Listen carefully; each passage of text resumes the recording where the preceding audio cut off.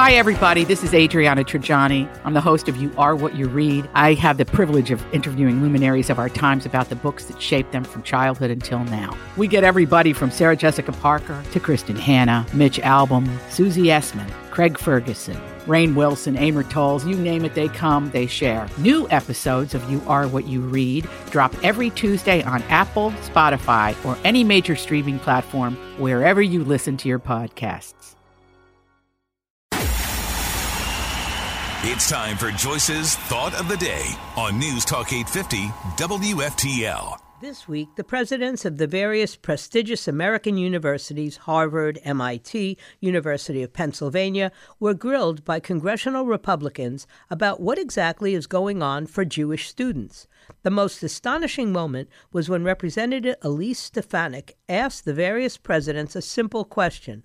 Does calling for the genocide of Jews violate the school's code of conduct or policies on bullying and harassment?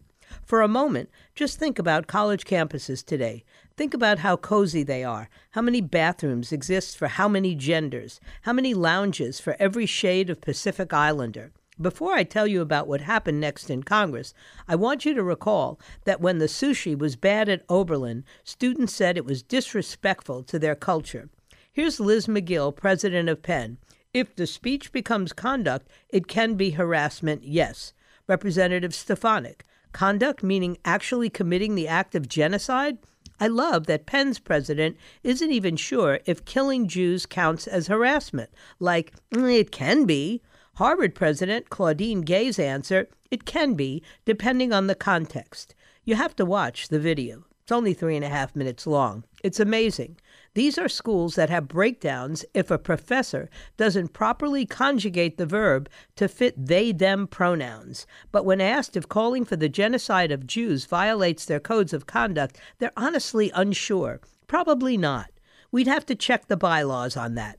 These university presidents have been cloistered in these disease-ridden institutions for so long they genuinely didn't know that the outside world still isn't cool with Jew killing. Give it a few years, guys. You're just ahead of your time.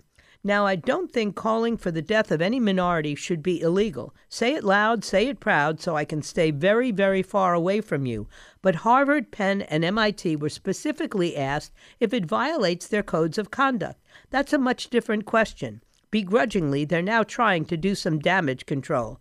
The president of Penn released what looks like a hostage video the day after the hearing.